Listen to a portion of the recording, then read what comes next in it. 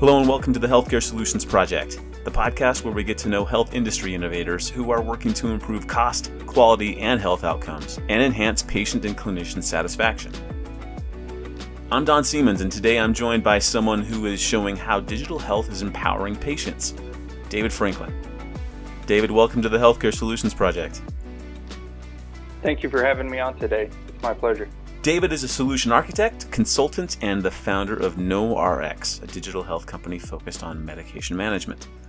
David, digital health is a hot topic right now, and I want to talk about the ways you see it changing the healthcare system. But first, I want to talk about what drew you into healthcare. Healthcare is an intriguing field for a lot of people. Why was it intriguing to you? Well, for me, healthcare is intriguing. Really, it stems from a personal relationship in dealing with a crisis in my family around my father. We're all consumers of our healthcare ecosystem as citizens, and we kind of blindly operate within that environment day to day. Right. In 2018, my father had some complications, and he was moved from a regional clinic in Missouri into a larger facility and into an ICU.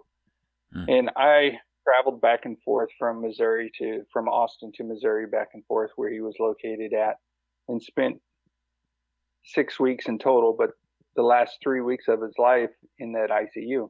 And it was very good for me as a son to be there for him. But as a technologist, and I often say as a son in his passing, I wanted to blame somebody, but as a technologist, I wanted to fix something. And knowing that medication mismanagement or adherence to medication and side effects contributed to his passing at an early age, 72, it was very hard for me. And at that time, I was running a consulting firm and had worked in various industries and segments, including healthcare, and it was just a business avenue for me. But now it became very personal because I saw firsthand. And as I was leaving the hospital with my mom, the ICU unit, I noticed and reflected on several weeks there, many families had gone through the same outcome I had, losing a loved one. Yeah. And I mentioned to her that this will continue to happen until somebody tries to do something to help it. And I said, I will do that, is to the best of my abilities, maybe as a memorial to my father, but for everybody out there who loses somebody due to those protocols and just life in general. And, you know, as I mentioned, as a son, I wanted to blame somebody. And I started like going through, you know, was it the nurses, the attendees? Was it his primary care? Was it the physicians? Was it his specialists? Everybody has a little bit of a part to it. But even the care team, myself, his wife, his other children. But at the end of the day, it was really him. He was mainly responsible for his health. And Governor Cuomo said this in one of his daily stand-ups when he was doing press around COVID. He communicated, it is your responsibility as a citizen for your health. This is your responsibility. And I came to that same conclusion in 2018, that essentially it was my father's, but he no longer was able to participate in that due to his passing. But I could help other people, other patients, consumers who become patients, become more empowered. And that's when the technologist in me decided to start KnowRX. I reached out to my co-founder, which I've known for about 10 years, Dr. James H. Powell out of Cincinnati. And KnowRX was formed through that adversity. There's so many directions to go. And first of all, I want to say I'm sorry for your loss. Second of all, I think that what you said about blame is spot on. I think, you know, you can look back and you can look at the different players, the different stakeholders in his care, and they all had a part to play. But I'm a believer that when it all comes down to it, we're mostly in charge of what happens to us. Far too often, David, I think we're passive consumers of healthcare rather than active consumers of healthcare. Would you agree? We definitely are, and this is where the digital transformation is going to become more empowering.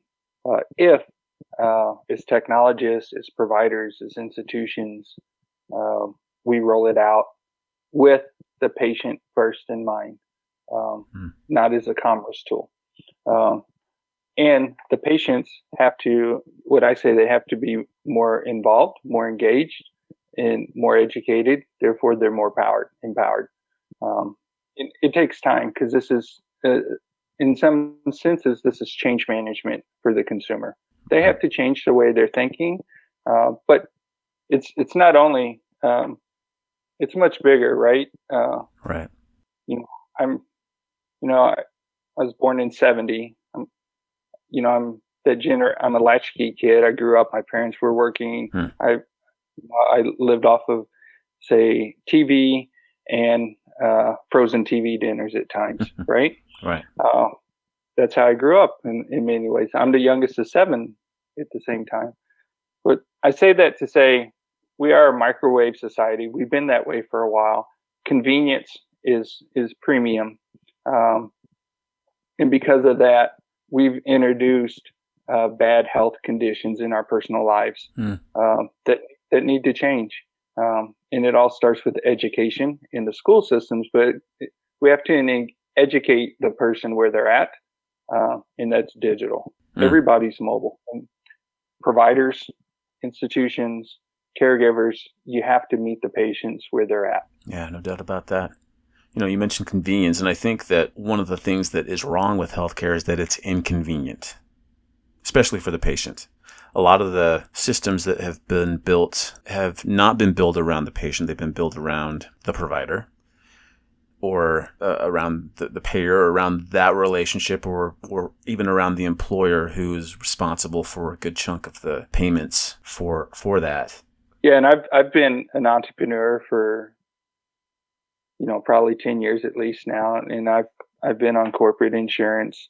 I've been on healthcare.gov, been on self pay, and I've had different reactions based off my level of care and the Mm. type of care I received because of that. Um, and that's a sad commentary here within the United States, but that's the model today, uh, and that's how it operates. But these things are changing slowly. COVID, it probably comes up in our conversation, Yeah. is enforcing a lot of change that industry wasn't, I believe, wasn't. They were slow rolling change, Mm. um, and that's forcing the issue in a lot of ways. That in just racial disparities in health are forcing a lot of changes today. Mm. Um, So tell us how you set about to improve that system to make it more patient centric. Definitely. So one of the ways we want to improve is empowering the patient and keeping the patient first. So how do we do that? One, we digitize the pharmacy label. Too often, people disregard their pharmacy label, put it in the kitchen counter, they Mm. throw it away. Hmm. There's a wealth of information there. So through our machine learning algorithms, not only do we understand the medication that you're on, and we help you with adherence through accountability, but we provide you with complementary insights around your health, whether it's through nutrition, wellness, holistic um, artifacts, if you will, based off the medication you're on. So, for example, if you're on a simvastatin for cholesterol, uh, take it once a day, avoid grapefruit, but maybe you need to also increase fiber. Um, and we can give you reminders throughout the day to do certain things, and we can give you nutritional tips. um, we can give you meditation tips. I think that's very important as well, because we've done a study on like the top 10 prescribed drugs in the United States, number one being Vicodin, Mm. and all the side effects associated to those 10 drugs, and what is the probability of a side effect taking place when you're on multiple drugs. We will be Pretty able high. to understand that. But the thing here is that we want to educate the patient. We want to keep them first. And we have competitors in the space, but most of the time the competitors are addressing say a senior population, Medicare, Medicaid treatments, and they're working from the inside out, being Mm, from the industry coming out to the patient. But adherence is a patient issue, and it has to be addressed with the patient and their behaviors through a change management process. And this is what we're doing in the application, where it's gamified to keep them involved, have the accountability to somebody, have that oversight that they're taking their medication, and give them the complementary services that they need so they stay engaged throughout the day. They're involved, and then they're more literate about who they are. Right. mm, This is why we call it personalized medication management. So we have partners that are connected devices, um, say for blood pressure, pulse oximeter, mm, but we also have partners from a genomic standpoint, um, from vitamin supplements to medications. So the physician, mm. those same recommendations can be provided to the physician so they understand who you are and what your routines are and how you're adhering, and what any social determinants you may have as well. Um, so these are some of the ways that we're trying to address it. But at the center of everything is the patient. And that's one of our core beliefs, the patient. Like I said, I wanted to blame somebody, Mm. and it's hard pill to swallow when it's you. Yeah. You have to be accountable to yourself and your own health, right? But Mm. we have to be more educated first of what we're putting into our bodies, even from a drug standpoint. I'm interested to know how this is getting into the hands of patients. What's the model that you're using? Yeah, so it's a double sided market for us. So it's a B to B to C type Mm. of play. Hmm.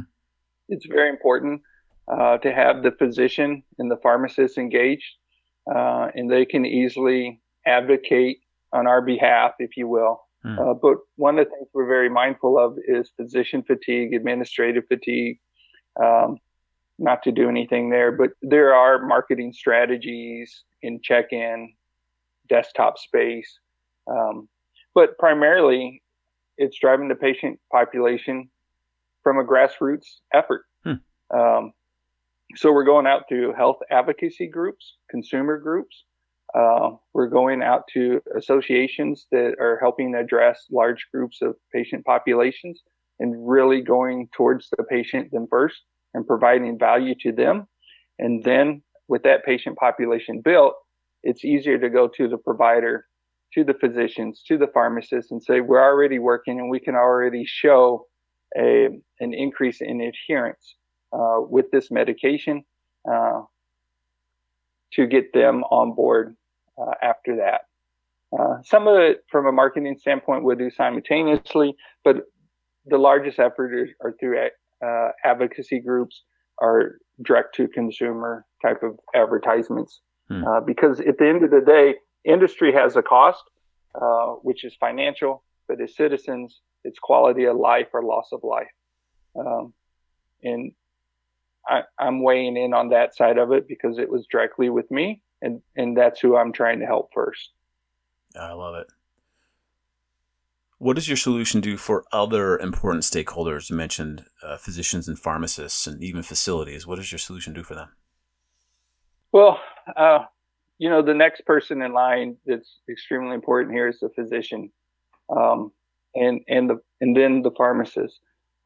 So for the physician, we're very mindful, and we have my co-founder, Dr. Powell, who's 24 years pharmaceutical industry expert, uh, um, and we're very cognitive of a day in the life of a physician. And on average, it's 13 minutes per visit. Hmm. They average up to 2,300 patients a year. They're under a lot of stress, a lot of fatigue, but they need to really understand who their patients are. It's not a one pill fits all. It shouldn't be a one pill fits all. Right. And they have to get back into the position of really engaging and understanding who their patients are. Uh, Now, directly, it's probably their staff that looks at this data and presents it to them before the patient. But what's important to them is we help the patients on return visits, follow ups. So after their primary visit, if they have to return, we have tools and technology in place to help them to increase the return visit, to increase the physician score, which we understand on the inside. This is contribution to how they get paid as well. So we do those things to them for them, and then we increase their general insight, reduce their burnout, but increase general insight to who their patients really are, right? So we see the patient as a person and not a digit. How about for pharmacists? What's interesting with pharmacists is generally, unlike the physician, you know your physician by name, but you know your pharmacy by the company, not the pharmacists themselves. And the pharmacist, just like the physician, refers to you as a patient, and they have to be more engaging. One, we're able to break the silo, not just between physicians in network, out of network, but also between pharmacies. So when information is when drug medications are ordered, if there's a change on the pharmacy level, they can make that change, usually driven from an insurance point of view. So the physician's aware of that. But this here is a way that the pharmacist can also see what other things that you're on over the counter are prescribed.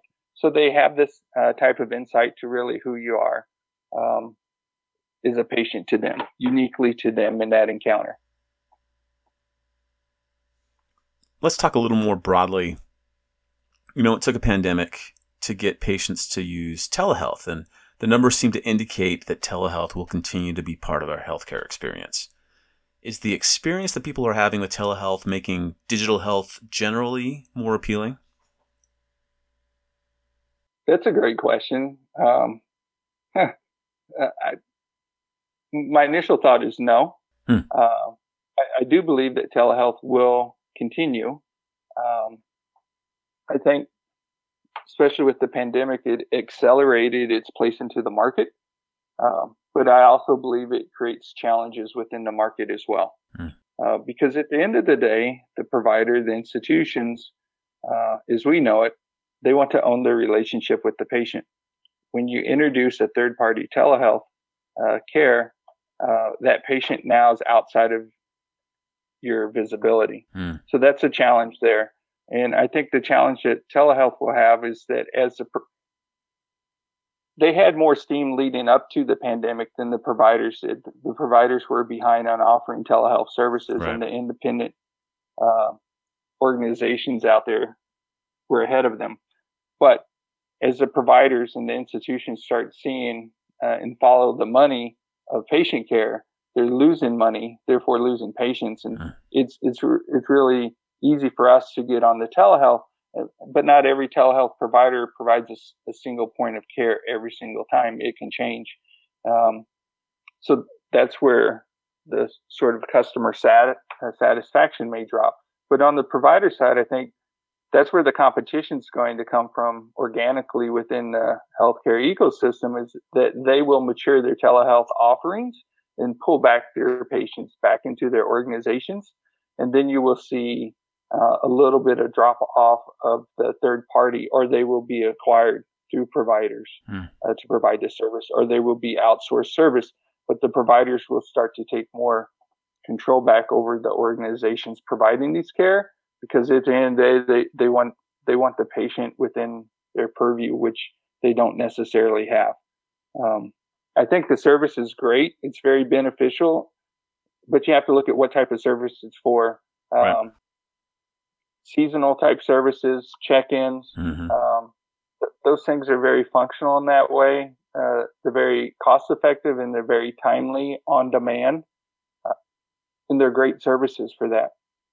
One of the things we did to help bridge the gap between, say, the patient and telehealth or televisits with the care providers is we provide objective input through connected devices of blood pressure, pulse oximeter, similar as if you would go in and have an appointment. You get your weight, your temperature, your O2, your heart rate, your blood pressure. They ask you go over some systems. So we've automated all of that and put it into our system Hmm. because telehealth doesn't provide that service.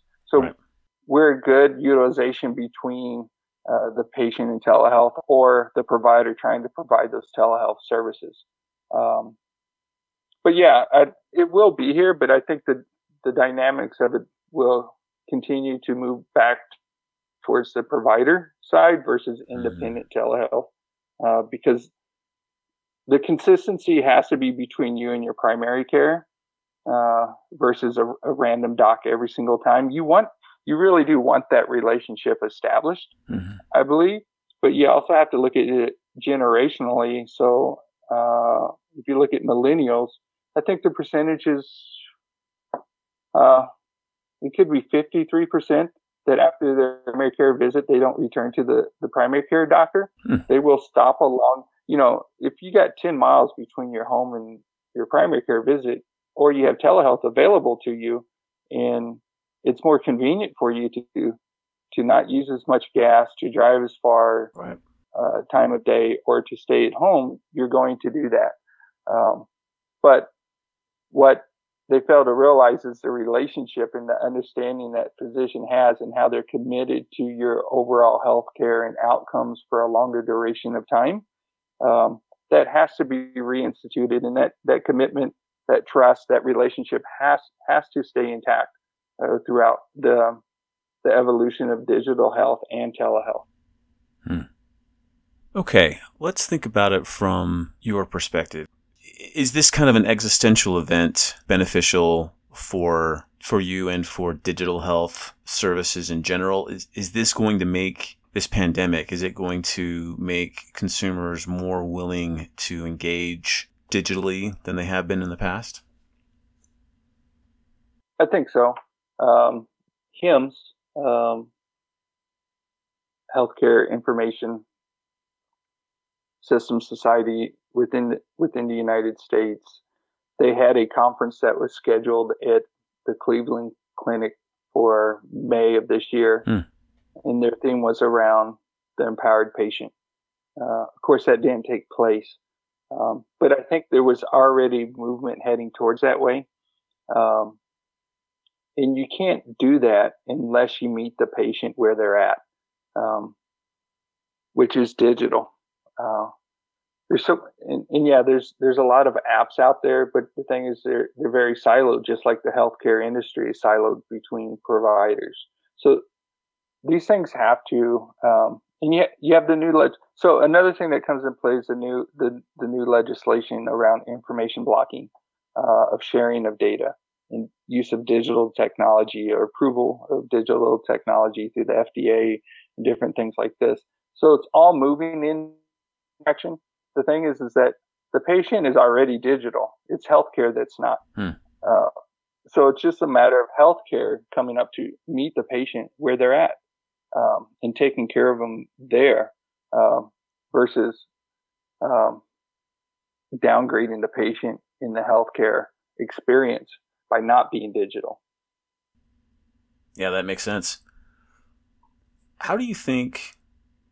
Well, let me preface this question a little bit. The whole reason that I am doing this podcast is because, to your point, the point that you were making earlier was that everyone is involved in healthcare. Everyone cares about it. It impacts everyone. And as a result, everyone really knows that there are problems with healthcare right now in terms of the cost and the quality and the satisfaction. How do you think that digital health, and maybe even you could get into your solution specifically, will lower the costs of healthcare, improve quality, increase the satisfaction that we feel with the healthcare we are provided?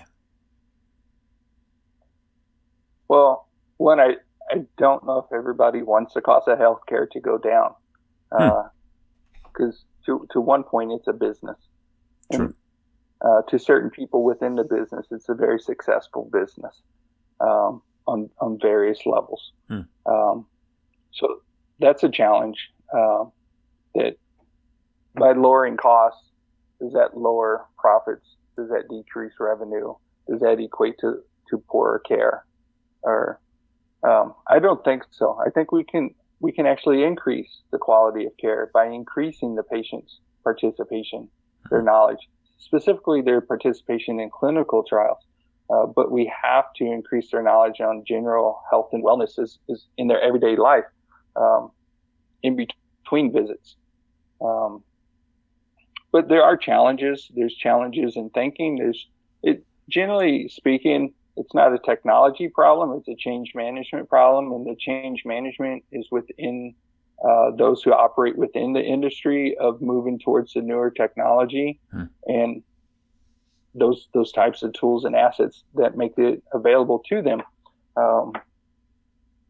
and not focus on the economics aspect of it, which would take care of itself naturally. But I think all of that adjusts from overpricing of medications to office visits to the time in the office. One of the things we're trying to address in medication management is reducing, if we can increase adherence, maybe we can reduce or the likelihood of reducing readmissions. And readmissions on average is around 14,400 per readmission. Right. And that's a huge cost. And they all kind of work together hand in hand. So it's a long change. It's a difficult change to implement because there's so many aspects of it that have to work together. So I wouldn't foresee an immediate change that really drives. Telehealth provides that from a cost standpoint on certain features, right? It's very attractive there. Short-term, long-term type of plans that they have. And those have rolled into employee plans as well already from a corporate point of view. But I think all of this has to change, but it's until it all works together, we may not see the financial impact. It's expensive. Healthcare is very expensive here. Definitely. It'll take some time to slow that expense down. I think it'll always be expensive, frankly. And I agree that there are stakeholders that like the fact that it's expensive, but at some point, and I think that point, it may have already come, actually. But the point that I'm talking about is where it gets so expensive that we just say enough, right? That you can't have the costs rising the way they are without something happening, right? Without some kind of rebellion, some kind of revolt. And I think that there are some things that are happening within this industry that are addressing costs and addressing some of the perverse incentives that organizations are working under. And I'm optimistic about that. And I'm optimistic about digital health too. I think no one wants to go to the hospital. No one wants to go to the doctor. We don't want to spend that kind of money. We'd rather spend our money in other ways, and we'd rather spend our time in other ways. You get the patient thinking ahead and focusing on managing their chronic conditions or just avoiding chronic conditions altogether. I think that's where it goes, but it is a slow moving train to get us there for sure. Yeah, but we have to look at what are contributing factors to, say, poor health, right? Mm-hmm. Most notably in the news, because of COVID, we've seen racial inequalities in healthcare in certain patient populations, right? And how COVID is impacted in certain ethnic groups versus others. Mm-hmm. Very, very widely different, right? And yes. You start tracking back, and it's like, yeah, we can improve this, but are we going to improve the fast food we have in society, right? Mm-hmm. Are we going to improve our mindsets about nutrition and wellness? And are we going to improve physical education in school, where in a lot of places it's been taken out, right? So they don't exercise regularly? Are we going to remove the number of liquor stores or convenience stores in inner city corners, mm-hmm. in certain demographic areas, right, that propel us into right? Everything contributes to the cost of healthcare at one point, maybe not the day of, but systemically over time, these choices impact healthcare or puts more weight and pressure on attending to uh, people in a healthcare system because we're not all 100% healthy all the time. Right. And we do need care. And these are fabulous, amazing people. Strange story. A few weeks ago, I took a break and I went to the beach, and everybody was doing everything they were supposed to do from a social distancing standpoint. I walked into the water within 2 to 3 minutes. I had a stingray. I stepped on a stingray and it cut the artery in my foot. Whoa. Luckily, yeah, there was a nurse there in the water. They came over.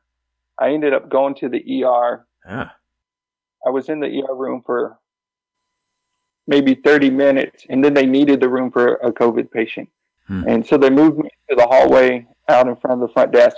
And to see these first line hospital staff gearing up and attending to a patient who flatlined and they brought him back, doing all this stuff, you can talk about cost.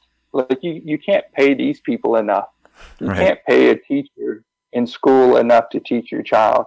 You can't pay a healthcare worker enough to do what they do, right? The cost that we're paying into healthcare doesn't directly go to them, right? That's not where it has to. That's not where the change is at. So, if anything, I say that to say we have beautiful people out there working very hard in hazardous situations every day that we need to be grateful for within this healthcare ecosystem, and hopefully digital health and the changes, whether it's prompted by the pandemic or anything else, they benefit from this equally as well. Well, you are obviously very passionate about improving healthcare, and obviously that's what's driven you to start your company and make the progress that you have. Maybe you could encapsulate that. What difference do you hope to make with KnowRX? That's a touching one because to a certain degree, I can't do that for myself. I can't pick up the phone and talk to my dad when I have a car issue, right? Right. That's gone, and I don't have nobody to call, so to speak. Right. Those relationships over 50 years of my life has been taken away from me. So it's very simple. I want to improve the quality of life for other people, to have one more day, to have one more week, to have one more month, to have the conscious mindfulness understanding that life is short, to appreciate those that are around them. When somebody's on medication, to really understand the impact of that medication, drug to drug, drug to food, counterindications, anything like this, side effects, to be smarter about this, to know when your loved one isn't taking their medication and why, and have that documented so the physician can see it in near real time, that the physician can make e-rounds and connect with the person digitally. But it's extending, improving the quality of life just a little bit. I know I could have helped my father if the thing is, the attendees were great at the university hospital where he was. And they spent a lot of time talking to me, and they said, we don't need more information. We have too much information. We need consolidated input and recommendations off of the information, because there's too many voices, too many inputs. And it's like, I know I could have helped that situation. And that's what drives me, is to get this in position to help somebody else. So they can be smarter. They can have a better conversation with their physician and hopefully have a better outcome because of that. David, that's inspiring. I've talked with a lot of people who have the same kind of passion, but they're looking at it from the perspective of, hey, we want to help the healthcare providers, make the right decisions and ask the right questions. But I think it's super powerful to give that same kind of, I guess, horsepower or power into the hands of a patient. Yeah, and I think that's the major difference between us and anybody else who's working on this is generally they're working on just what you described from the inside out. But for me, my philosophy is you have to address the patient. You have to engage them where they're at. You have to educate them. Then they will be more involved. Then you will have better conversations. And essentially, it's the patient giving the physician the information they're wanting to know and understand about. It's just they don't have to ask for it. The patient's willfully giving it to them. I think, if they continue to do what they do on their side and I do it on our side, we'll meet with a beautiful outcome in the middle. So competition's great. It helps everybody out in the long run. This is a big ship to turn, and it takes some time to do that. And we all have to see where we can make that change and work in that area and keep pushing forward, keep leaning in. Love it. Well, David, let's wrap this up. How can our listeners get in touch with you and learn more? Yeah, so David Franklin. The email is David at KnowRX, KNOWRX.mobi, MOBI. So Know is for knowledge, KNOWRX prescriptions, knowledge about prescriptions.mobi, MOBI. Go to the website as well, knowrx.mobi. I'm on LinkedIn, David Franklin. I'm very much a people first person. I love to talk to people, survey them, ask them what's going on. I have an open ear to listen to these real stories and to figure out what direction we need to take. And then on the Provider Institute, clinical trials, insurance, we're aggressively pursuing opportunities to work with them. We have our first pilot coming up. We have another LOI under review. So we're making very good traction in the marketplace there as well. Well, that is fantastic. That's been a pleasure to chat with you. Obviously, you say you're a people person, and I can attest to that. It's been a pleasure. Well, I thank you for the time today, Don. This is a great opportunity to elevate what we're doing and try to reach a larger audience and provide them something useful. Fantastic. Well, keep up the great work. Take care. Thank you.